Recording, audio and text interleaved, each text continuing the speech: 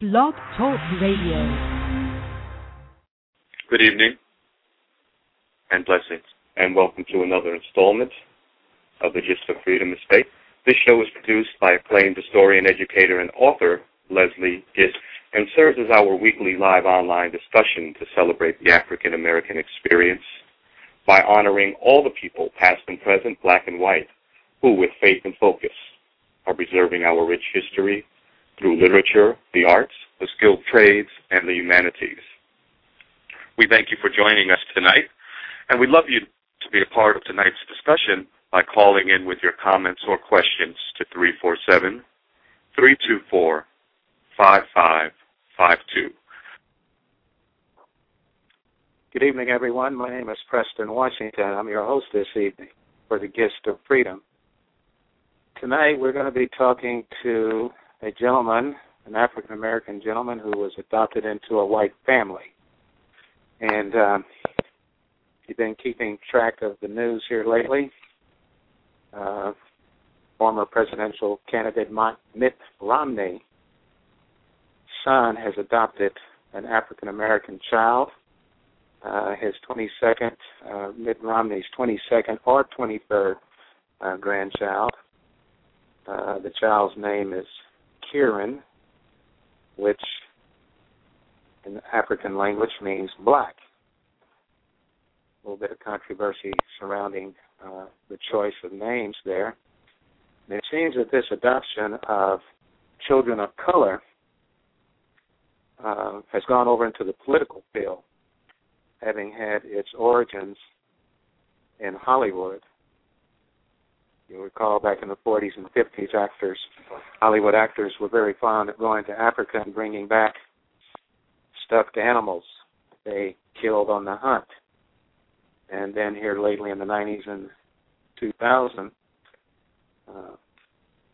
women, actresses in Hollywood, have gone over and are bringing back children of color. Seems to be a long-standing issue. It's been going on for quite a while.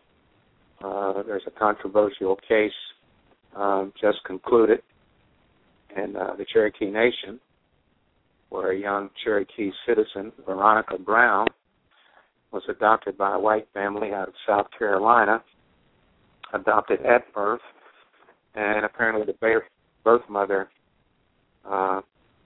agreed to the adoption prior to the birth.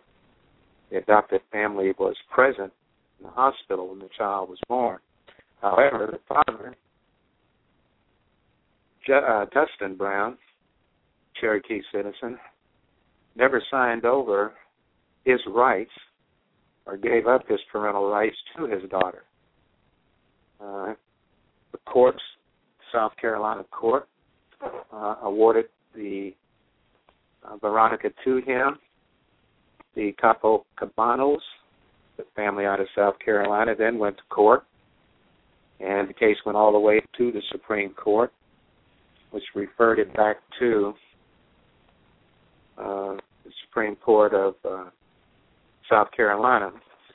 And what is at issue in that particular case is the Indian Child Welfare Act, which basically states any native child going out for adoption, the preference of the adoptive family should be Native Americans, should have first option.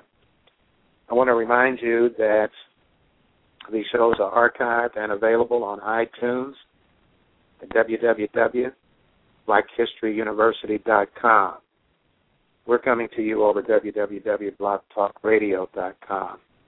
I would also suggest that you send a friend request to our executive producer, Leslie Gist, on Facebook. And that's Lesley. She can also be reached at Leslie, the Gist of Freedom.com. It's the email address. Again, my guest tonight is Dockothy Davis, who's going to discuss with us his experience of growing up with a white family in an exclusive white town.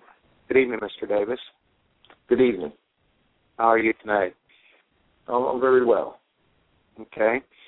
So you were adopted out. You're African American, and you were adopted out to a white family. What age were you when this adoption occurred? 10 years old. 10 years old? Yeah. And what were the circumstances? What caused you to have to be adopted? Oh, well, my mother, it was 7 of us, and we lived in North. And all I can remember is that DIFAS, caseworkers, they came and they put us in a shelter, and, they never explained anything to me. They just put me in a shelter, get into a foster home, and so on. And then finally I was adopted. Was this in Newark, New Jersey, you said? No. I started out in Newark, and I went from Newark to Bell Shelter, where we all had, I think, the chicken pox or something. I know they quarantined us, and then after that, they started splitting us up. 2 went to Georgia. 4 of us stayed in New Jersey. 1 went to Texas. Okay, tell us about your experience in the shelter and the foster homes. What was that like for you? Well, the experience in the shelter is that,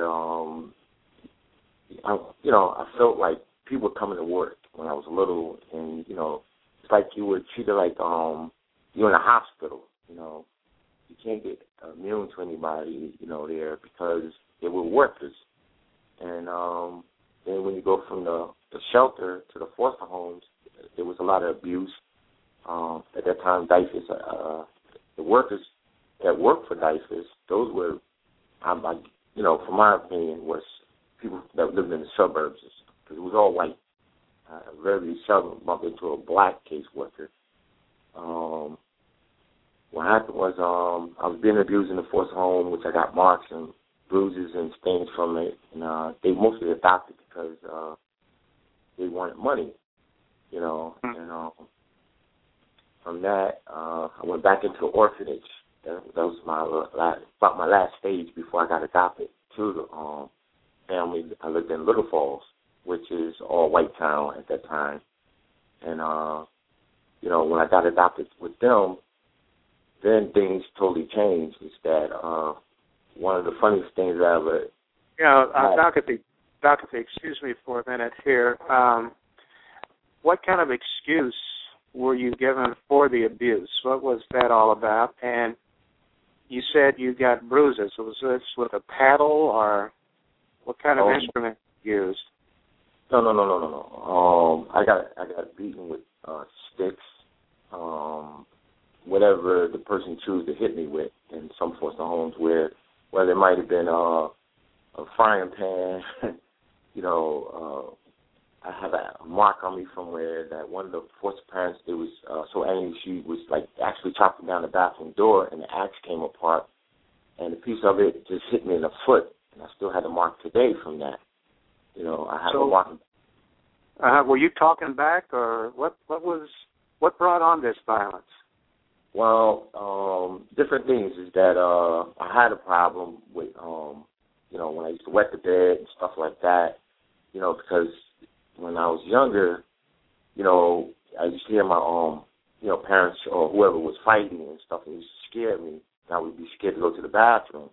So it just became a part of me. When I went to foster homes and everything else, if you're 8 years old and you wet in the bed, they figure, you know better, but they didn't understand it.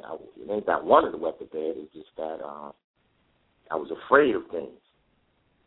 Did you ever see a counselor for PTSD, post-traumatic stress disorder? No, until I got to the orphanage. They didn't give me that when I went to foster homes. See, what happened was how I got into the orphanage was because my last foster parent, before my last foster parent, that's the one that hit me with the stick and everything else. I actually took the stick back from her and started hitting her, and I ran out the door. And that was in Paterson, New Jersey. And I hid from her, and then I know where the orphanage was because my sister was there. So I ran to the orphanage, and then that's when DIFAS decided to keep me from going to foster homes.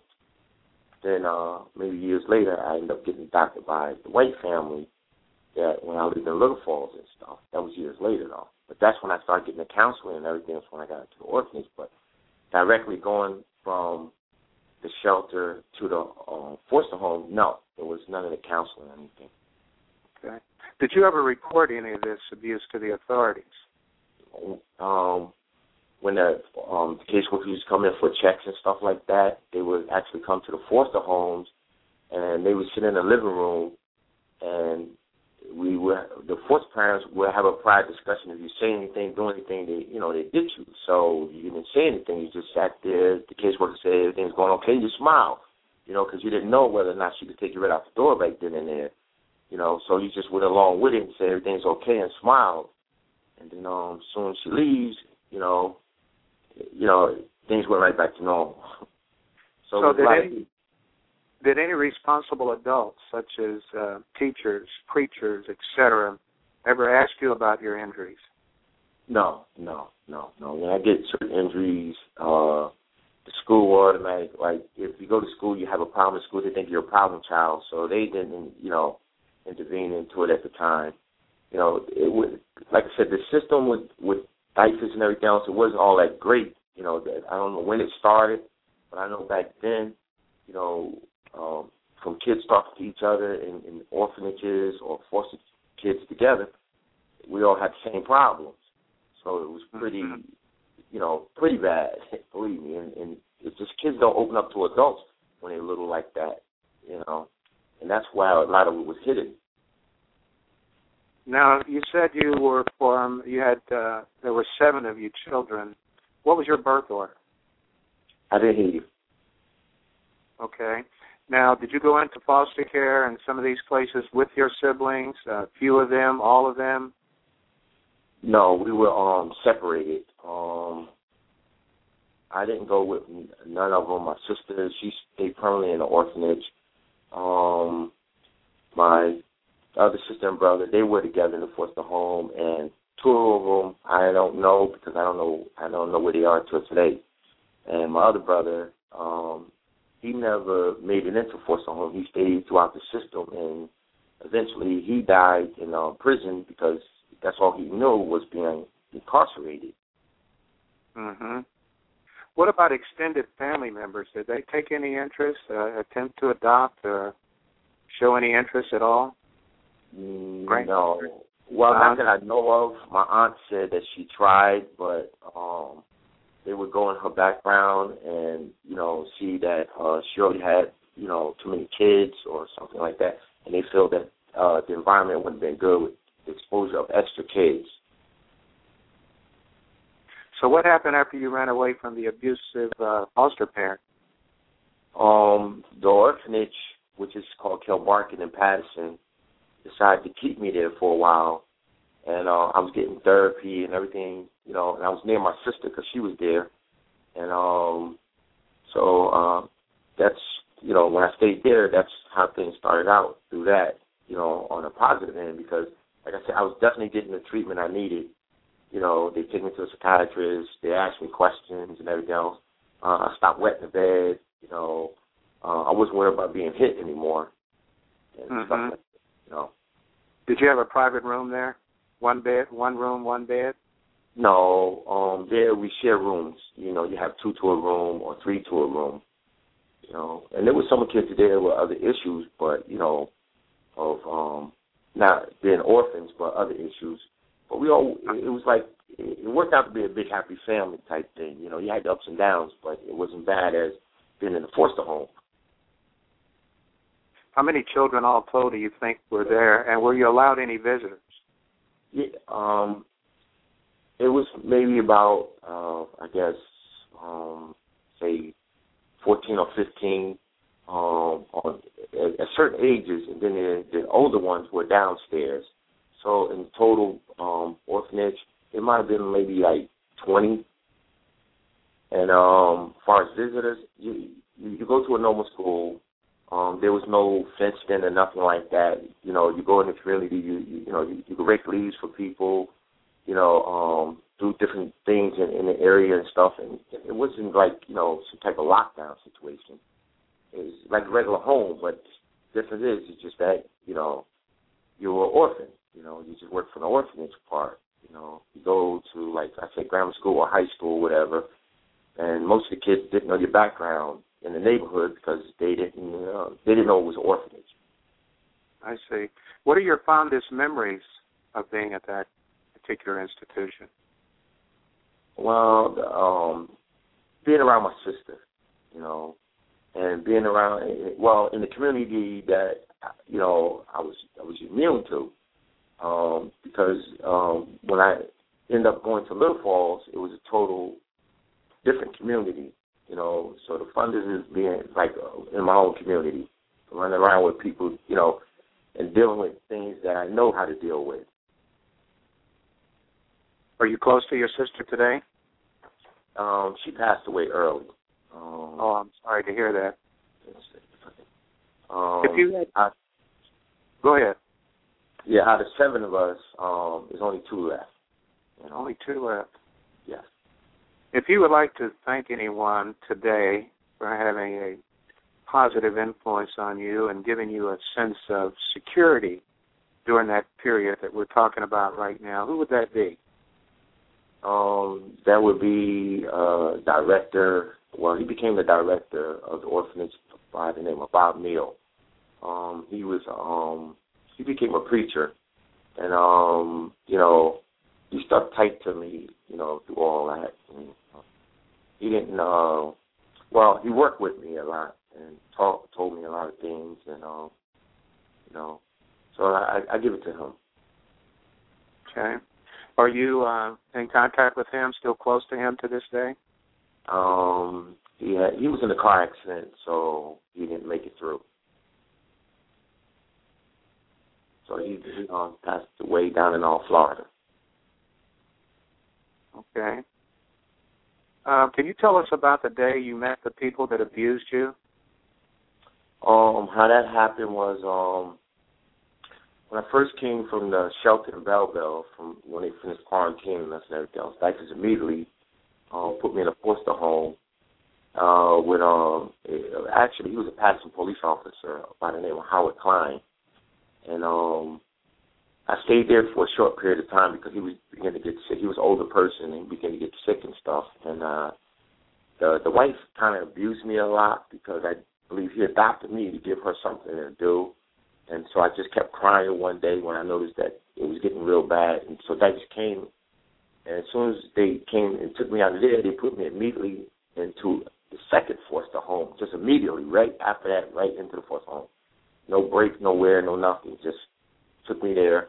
The woman that adopted me in the second foster home had passed away. Her daughter took over, and that's when all the abuse mainly started. Like one incident, I remember to this day, you know, I just can't get it out of my head. I was outside playing, and I happened to come in the house, and I had smelled like something like cookies were cooking or cake was cooking or something. So I go and I look in the oven, and somebody put ice cream in the oven, and they had a deep freezer. And what it was her son put the ice cream in there and must have went back outside or something, and he was older than me. And I went in the bedroom and I told her that somebody put ice cream in the oven, and she got up and her boyfriend was there, and she told me that I did it. And she started cursing at me and everything else, and I told her I didn't do it. And she immediately got the stick and started beating me. And when her son came in the house and he told her that it was him, then she's going to turn around and say to me, well, her boyfriend said, well, you're beautiful for nothing. Then she turned around and says, well, damn it, he needed one anyway. You know, these are the things that I've been through, you know, and people just don't know that Dice is, put it like this, if I had to go through it again, I would never trust Diapers. That okay. I would never, because they don't, the investigations and things like that, they're supposed to take a child away from the scene and you know, ask questions and things like that. You know, they don't do things like that. They just, and they got inexperienced people, like young people that probably don't have the experience, or some people probably don't have kids understand the signs that the kid is stressed or anything else to know this. Now, I don't know how they developed it so far now, but on that period of time, no, they don't have that. I don't believe they have that type of training for them. See these stress points. Exactly. Dockothy, I'm very appreciative that you have come on to the Gift of Freedom this evening to share with us a very personal story and a very personal experience. What do you think of some of the glamorization of and TV of black kids being adopted into white families, such as the show Webster? I think there was a show called The Different Strokes. Are you familiar with those shows, and do you have any thoughts about that? Yes, I'm familiar with Different Strokes, and that's what how I got adopted. And like even with Mike Tyson, people see, that some kids they see the abilities in them. Some people use them for just a status thing, and if you pull a child, this is what I believe, and I can say this because if a person experienced what I experienced, then they understand. They pulled me out of Patterson, put me into Little Falls, all right, and Cedar Grove area. And when you're the only black kid in the whole town or the whole school and everything else, you can't tell me that person had the best benefit of that child in mind. You might as well just keep him in his neighborhood if you're going to put him in that type of environment, because a couple things you do to him, you split him. Now, my sister lived in Patterson. I lived in Little Falls. I'm going to a school that I'm getting an excellent education. Yes, I'm around people that do things a certain way. I'm being followed home by the police. I had to come in the house and say, hey, to my foster father, the police, he says, next time you tell them, thank you for escorting you home. But one of the incidents that I remember real good there is that the fire alarm went off in the house. They had me on they grounded me, and they went out, and the fire alarm went off in the house, and when the police and everybody came, they tried to arrest me. And the neighbor had to tell them that I actually lived there. Okay.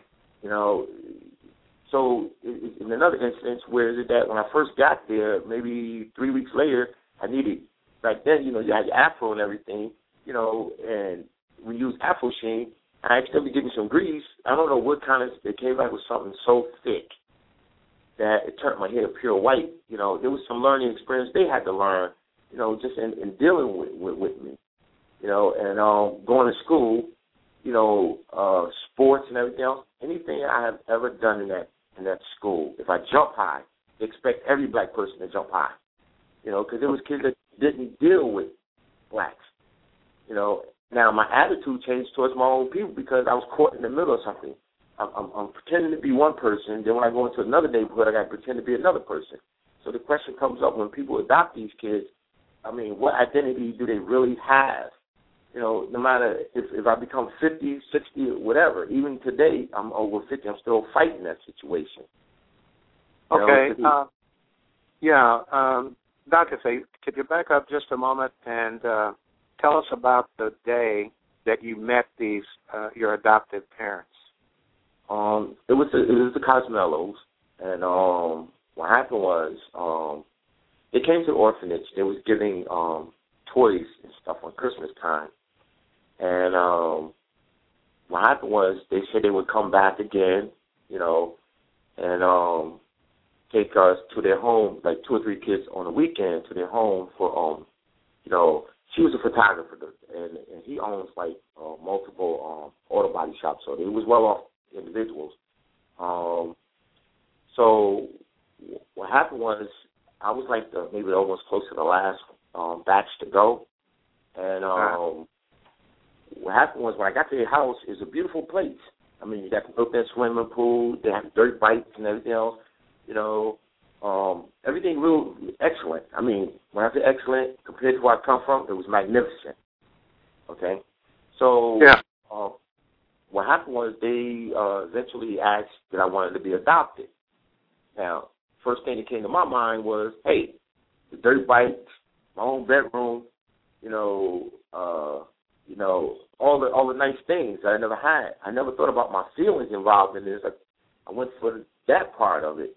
I never thought that I was going to have any other problems, and that was the hidden agenda right there.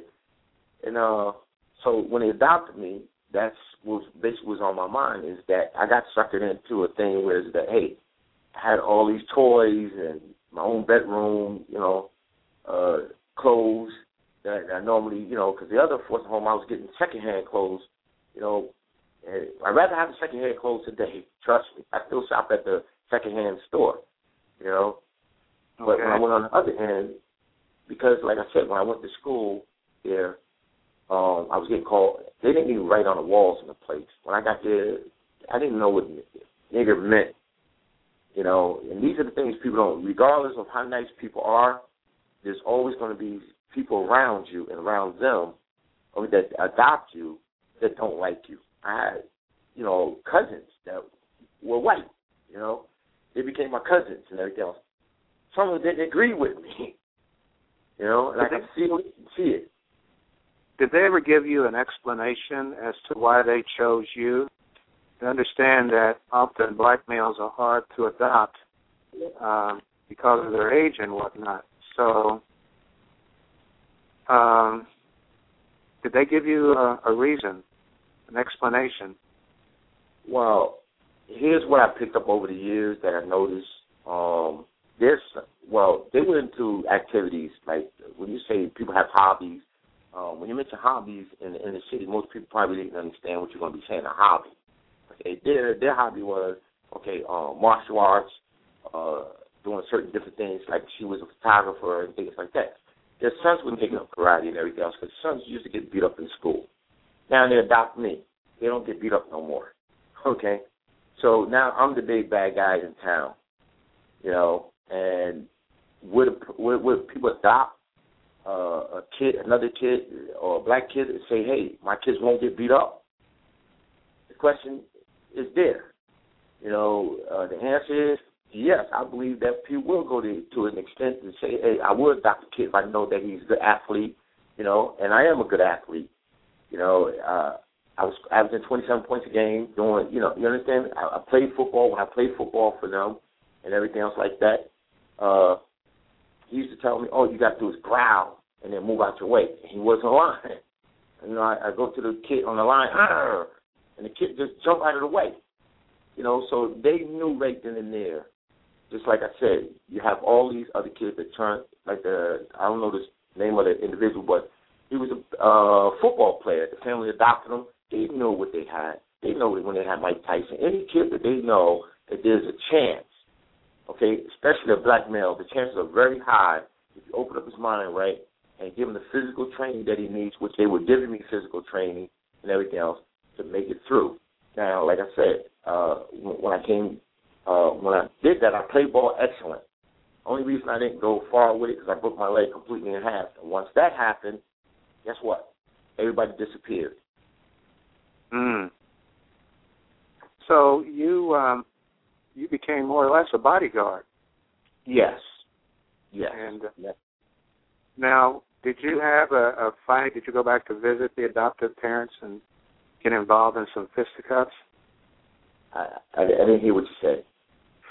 Did you have occasion? How long have you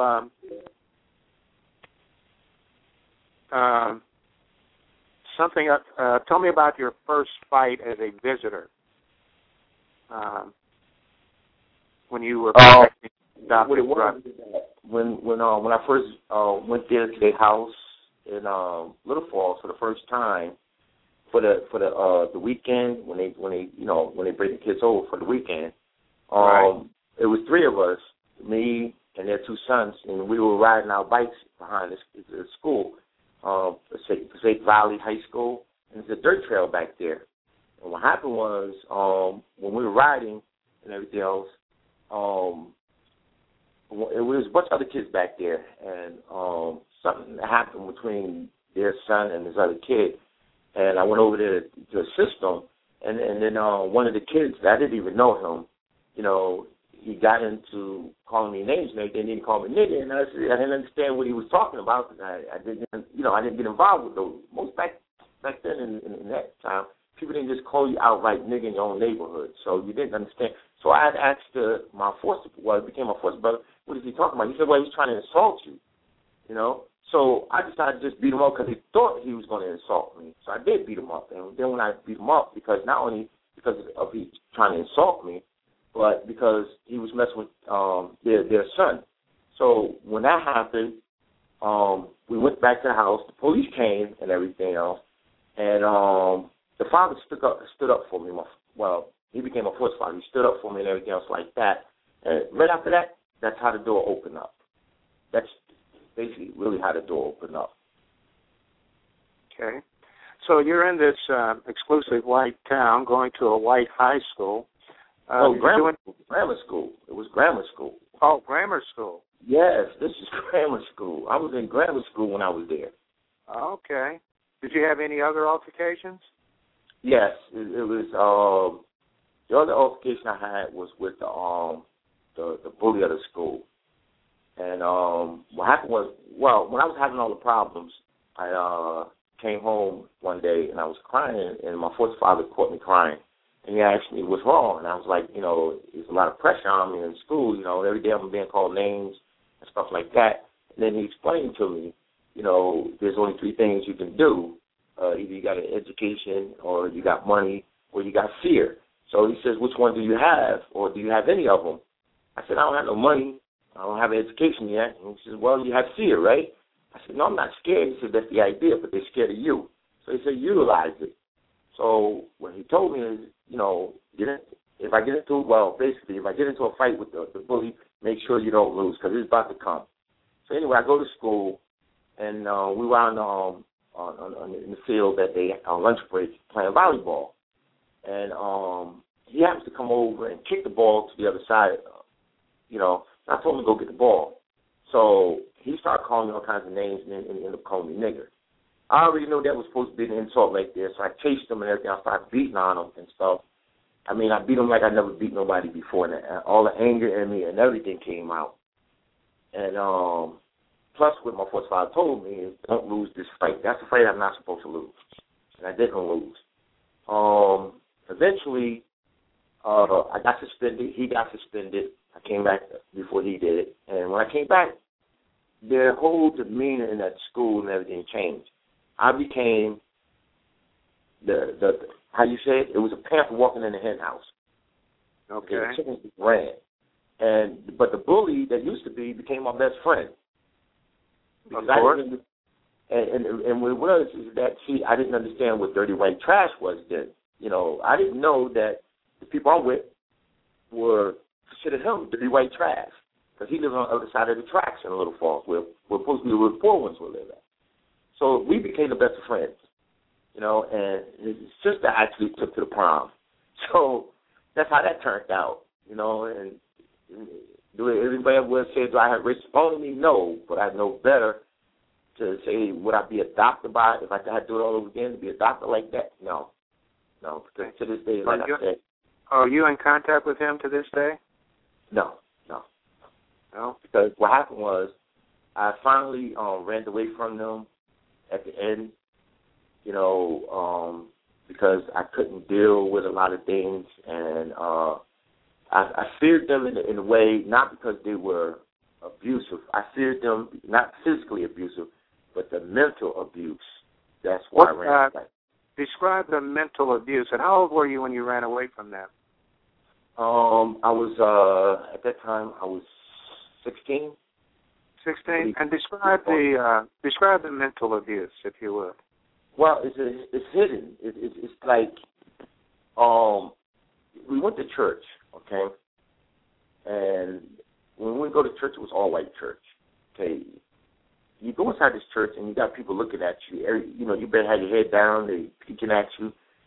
You go, like I said, you go places and, where all whites are at. You go out to dinner and they questioning, they know who you are. Everybody in the place, restaurant know who you are. Oh, that's so nice. They adopted them. You ain't got to tell them. You don't have to tell these people that. You can't hide.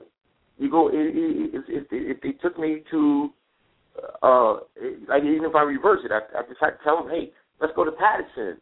I want to treat you to see where my sister and everything, or to a friend's house over there. Then they're going to say, they're going to say the same thing. Oh, it's so nice they adopted him. You see, you're the border. You can't get away from it. So they never took you to a black church? No, I know. Oh, no. oh, no, you forget that one. Never asked if I wanted to go. You know, it was like I said, their way. Everything is their way. Culture. Do you really think they teach African culture in Little Falls? Okay. So what was the straw that broke the camel's back? What caused you to leave? Was there an incident that caused you to leave? To be honest with you, a broken heart. Broken heart. Yeah. When it comes down to necessity of sharing your feelings with people and everything else, I did like a female, and I heard her father say he didn't want her around no nigger, nothing like that. When you're young, you try to get away from around that. You know, if you see kids when they play on the playground, they don't go, you know, at a young age calling each other names and everything. They have no idea of any of that, only what their parents are teaching them. Now, when you go through that to break somebody's, you know, their whole spirit and their whole heart, you know, where else do you go? You know, you have to go back to where you come from because you just don't fit in. You know, so when they adopt, what I'm saying is when they adopt them, do they expect? All right, I hear this. I'm a black male. Now they raised me and everything. So who do they expect me to date? Mhm. You know. So you're 16. Do they expect me to date Susie next door? Are they going to say, hey, listen, we're going to give you a chance to go to, you know, an area where you can choose? Yeah. Limited options there, isn't there? Right. Yeah, that's what I'm saying. These are the things that people don't think of, and they think it's just, when people say it's better than them being in the city dying in the streets. You know, this is the first thing they're going to say. Oh, you're a black male, you're a statistic. You know, sometimes, I'm not going to lie to you, the pain that you endure as a young person, and if you do survive it, okay, really not knowing who you are, you all might as well consider yourself dead in the street because, like I said, I live in a town now. I raised kids up here already. My kids went to college and everything else. My son made National Honor Roll at Kennedy High School and everything else. But I have problems with people I talk to every day. I don't see eye to eye with them. I don't. It's like a Mac at one time talking to a PC. You know, we both computers, but we just not getting it right. You know, some things is just best left alone. And unfortunately, they say what the this and that. If I die in the inner city, at least I died the way, you know, the way it's supposed to happen. Not because you it's like going into the jungle and you see the lion get killed and she had cubs and everything. You try to save the cubs, but you raise the cubs up around man. You can't put the cubs, when they grow up to be real lions or lioness, you can't put them back in the jungle because why? They're immune to humans. Mhm. So, with the breakup with this girl that you were interested in, you went home, you packed your bags. At 16, where did you go? No, I ran away. I ran away to the orphanage, and I stayed. Oh, you went back. You ran away to the orphanage. Right. You know, I went back to the orphanage, and they asked me what's wrong and everything. I never told them. I just told them I just don't want to be there. I can't tell them I got a broken heart. You know, I don't fit in. You know, I just told them I just can't go back. I just can't. You know. Okay. Yeah. And so how long did you stay at the orphanage after returning at 16? Well, after that, I ended up going to an academy. They explained that they'd rather try to, you know, help me out and everything else. And so they put me through a school and everything, and that's where I stayed at for the rest of the period of time. I never got adopted again or anything, and, you know, I just accepted it, you know, because I had cases of both sides of the borders. I was better off where I was at. Mm-hmm. And for people would say, oh, well, you know, you could have been this and that. No, I do very well in life. You know, like I said, I raised 3 kids. Well, not one is mine. The 2 older ones are not. So basically, I actually adopted kids because they were my stepkids, but I don't call them that. I really hate using that word. And they did very well. My son went to Florida A&M, played football down there. He made National Honor Roll, like I said. My daughter, she had scholarships and things. You know, so I made sure their life was balanced. That's the main thing. Yeah, the main. Did you have any contact with that last family that you were adopted into? Have you seen them since? Are you cordial with them? Not at all? No, I don't. One of my best friends, supposed to be my best friend, okay, he's a trooper. He's actually a sergeant. And I tried to get into contact with him a couple times, and who this individual was is that he's the son of the father that was teaching him martial arts. And they just, like I said, they just peeled me off like, he never returned my calls or anything like that. So, because I don't know what the other ones are now, I wouldn't need to go, really. Because, like I said, there was some abuse there, but not that physical. It was the more mental abuse. Give you one incident. I forgot me and the son was fighting, the older son, because the older son used to beat up the younger son. And we were in the backyard fighting. And every time I was getting the best of his son, the father would break it up. Mm-hmm. And figured that his son would always try to get the best of me. But every time we get down to that point where I'm really beating the hell out of him, I hate to say it like that, but he'd jump right back in again and break it up and say, all right, start it over again. See, it's a lot of different things that happen. I just don't want to, there's some things there that I just don't want to really remember because it's like, how can I say? There's some things that happen even with the mother that I don't like how she used to walk around and stuff, and it was things that I just didn't agree with, and it was more mental things. They just physically didn't do damage to you. It was the mental, like I said, it's mental games they play. Yeah, that incident you just described is a form of physical abuse. Well, in other words, some people are physical, some people are mental on how they abuse a person. And if you mentally tell the person something every day, or do something to them in that manner, or make them follow a rule, they eventually believe, in that. And that's, like I said, people, like I said, the main thing, if you pull the person out of their environment, you put them into another environment, they should watch them very, very closely and pull them away from there every now and then, ask them questions away from the parents. Don't ever ask them, questions right there in front of them. Just pull them away. Yeah, the adoptive father, I think, was physically abusive. You shouldn't have to fight, He's making his birth son fight as if it was a pit bull fight of some sort. Right. That's what it is. And like I said, here's the question. I mean, here's something I like to ask you, because if you're in adoption and they love their child, they do love their children, okay?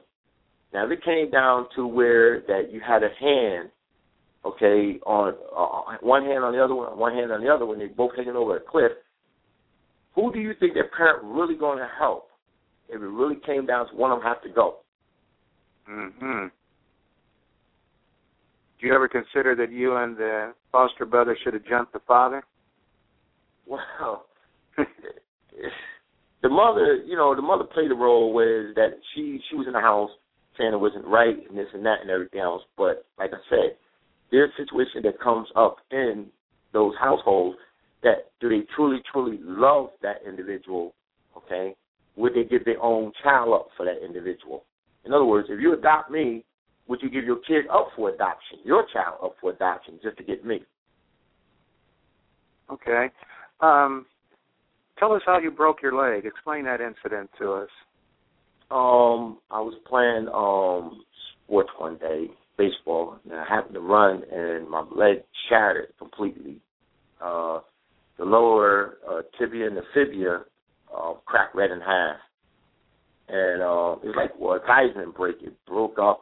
And at that point in time, I had 4 operations and 6 months in the hospital. That was Mountainside Hospital in Montclair. And like I said, I had scholarships and things to be able to go places. And that's where, like I told you, it was like the racehorse. I broke my leg. I was finished. Were you sliding into base? Did you run into somebody? Did they trip you? No. I was running to first base, and being honest with you, I was trying to use a lot of aggression, and the guy stuck the leg between mine and snapped it completely, and because when I say extraordinary strength, I really did have that. I used to go to School 26 in Patterson, and I'm to this day I still have the broad jump record because like I said, I had a lot of power, and that was just the doctor even said it was a freak break, and the reason I wanted to become famous is so that I can rescue my sisters and brothers, and when that happened, that just turned my whole world around to something different. I think God had another plan for me. So that's how that happened with the legs. Okay. And that stopped everything, and that stopped people from, that's one of the things when they were looking at me and everything else, once all that occurred, it was, that was the end of it. Anybody ever, understanding me or want to do anything with me. Were you ever able to rescue any of your siblings? No. I was ready at the doorstep and couldn't do it. No. Okay. Tell us about the conversation you had with your adopted father about expanding his business. One day when we were talking, and he had a business and everything else, and I said, "Wow, gee, I want to grow up and run a business and everything else like that." And he happened to say, "Niggas don't run businesses," And he actually outright said that, but he didn't think that I took it in that. He was like, you're not the nigga, but most niggas don't run a business and everything. So he used the N-word? Yes. Oh, believe me. See, here's the thing with them.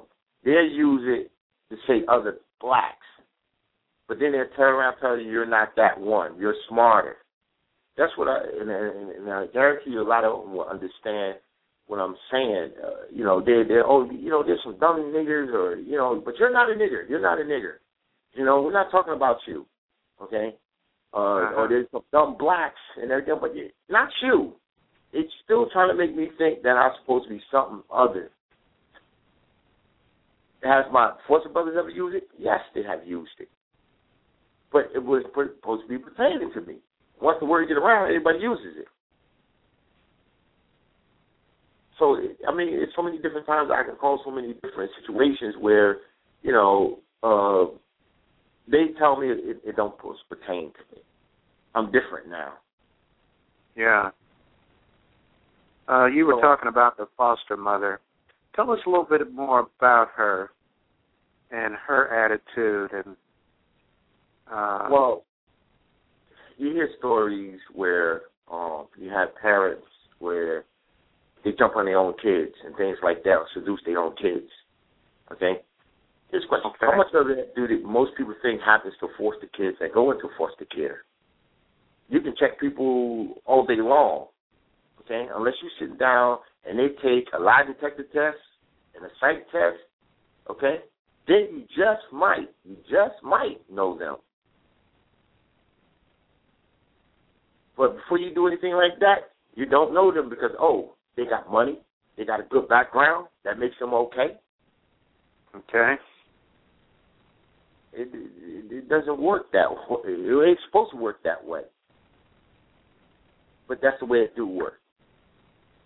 Now, what I mean is, it's like, who walks through a house where, the child knows you ain't got no underwear on, and you can see through the gowns and things, certain things they ain't supposed to be seeing, and when they color up with you and everything else. I know when you hurt or something or you're upset about something, when you're supposed to hug a person, and then there's a difference, So now, you're in a household where is it that you don't know it's that mental thing. Like I told you, it's that mental thing. It's do the father get upset at you, or maybe the father likes it. I don't know, but I'm not no fool. So believe me, a person can become a toy inside somebody's home when they're supposed to mean right. Okay? The story goes, what size shoe does he wear? The black guys, Or do the parent? He went to 14. Do she have to watch me take a shower? Or are you okay in the bathroom? Oh, she definitely had some ulterior motive, huh? Well, that's what I'm trying to explain is that people don't know. See, diapers don't ask these questions. They don't go near. They don't give no test. They don't give any type of test to these things. Well, that certainly fed into your decision to leave that place, to leave that home. Like I said, you're talking in the 70s, and diapers. I don't know when diapers started. I don't know what the proper protocols were there and everything else like that. But like I said, I was in a shelter, and it's called Jen's Shelter, and something happened there that I could never tell nobody, that I know that something went on even when staff was doing things to people, and you hear, people hear about these abuses back then. It's real. It's really real. Yeah. I have a two-pronged question. We opened the show talking about Mitt Romney, son, adopting a black baby. And what advice would you give to that grandson? And what advice would you give to Romney? Send the kid back. That's just simple as that. Because it's not a toy. Okay? It's not because why did they decide to do it now? Why didn't they do it 20 years ago? Why didn't they do it 5 years ago? Why now? Okay. And if that should not happen, what advice would you give to the adopted child? Well, really know himself, know his history, and know where he comes from. You know what I'm saying? And because the question is, if he has sisters and brothers and things like that, of course he's going to want to know that. He's going to want to know who his father was, whether his father was good or bad, his mother was good or bad. He's going to have that double identity. So my thing is to him, ask them to make sure they dig him up. Don't hide him. Because I had to go around and think my mother was dead, all the way till I was, 15 years old. Every grave that I passed through when I went to North, I think that she was in that grave. And found out that she wasn't, and then she actually died at 41, Even though she wasn't a mother to me, but I understood what she went through. I had to find that out later. So to him, it's basically he's going to want to know something about his past like anybody else. Mm-hmm. Did you ever have any contact with your biological father? No, never had no contact with him. Okay. Do you feel like you have anything in common with President Obama? I mean, he was a birth child, but he was still black, being raised by a white family. We have in common. We both know secrets. That's what we have in common. We probably both know some secrets that we would never probably tell the world. Oh, boy, okay. Okay. Now, was there something about a Catholic priest? Did you mention a Catholic priest, or was there a Catholic priest involved anywhere in your life while you were with this adopted family? Oh, well, no. It was that I used to go to, in Newark, there's a big church by Branchwood Park. And that's how I know about, dealing with the Catholics and everything else, because I used to go to the churches and everything else. That's how I used to find my way home because of that church. Okay. And because I used to run around like the neighborhood and everything, but I always look up and see that steeple and everything, and that's basically the Catholic Church. I think there's a Catholic Church because, it got to be huge. Okay, I've got one last question for you. It may be two-pronged here, but it's about filing suit against the abusive adoptive parents or suing the agencies. A number of these Catholic boys went back and sued the church for what they suffered. Have you ever considered bringing suit against some of these agencies, these families that so abused you? I would like to, but I think it's too far gone because, like I said, that's one of the things that's been in the back of my head always is what can I do to, about places like that and everything. And every time I see people come up and they finally telling the truth and everything else, and I think I was like, to me, I'm thinking I was too old. People don't want to hear that, why did you wait so long and everything else like that. When you're at a certain age, you don't think because of your age. You still see it as was yesterday, And as far as DIFIS and everything else, I had a little run with DIFIS lately, and I still believe that their policy is bad, the training is bad. So how would I be able to actually set it against DIFIS? I'll probably have to do a site or something and ask all these questions. Are you doing this? Are you doing that? Let me interrupt. We have some callers on the line, Dockothy. Are you on the line, caller? Hello, caller. I think they might have hung up. Okay. Callers, the lines are open if you want to call in and have a question for our guest, Dockothy Davis. And Dockothy, tell me, have you ever worked, or are you currently working with any adopted or foster children? What I work with now is what they call students that are supposed to be so aggressive and everything, classified students and everything else. I started a company that started working with them, because they transport them from north to different areas and everything else like that. And they be on board buses. So my thing is to try to talk to them and, work things out with them. Where that some of the kids that I've been talking to, they end up getting on a roll. The school noticed that they're not as violent anymore. They don't know what the change was, but like I said, I know what the change is because they believe in one thing and everything else. So it's all about talking to individuals. So yes, I do work along with some students now, and hopefully I get my company up and running, but I need a lot of support to do that. That's the problem.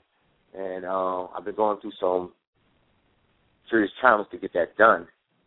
And it's not, fanning out just well at this point. But I'm being still successful in what I'm doing, with the kids. Exactly. How would people get in contact with you? What's the name of your company, and how would someone get in contact with you if they wanted to join you in that effort? Oh, it's called the USMCT. That's U.S. Motor Carrier Transporters. And okay. At 862-668-5621. And that's in Okay, give us that one more time. 862-668-5621.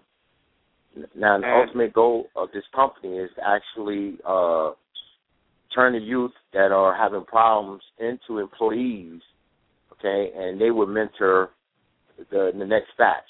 That's my ultimate goal. Because they've been through something. They can be the preachers now, and because they survived the war, and that's my main, because I survived it, and I don't need to go, I dropped out of college. I've been in the service and everything else.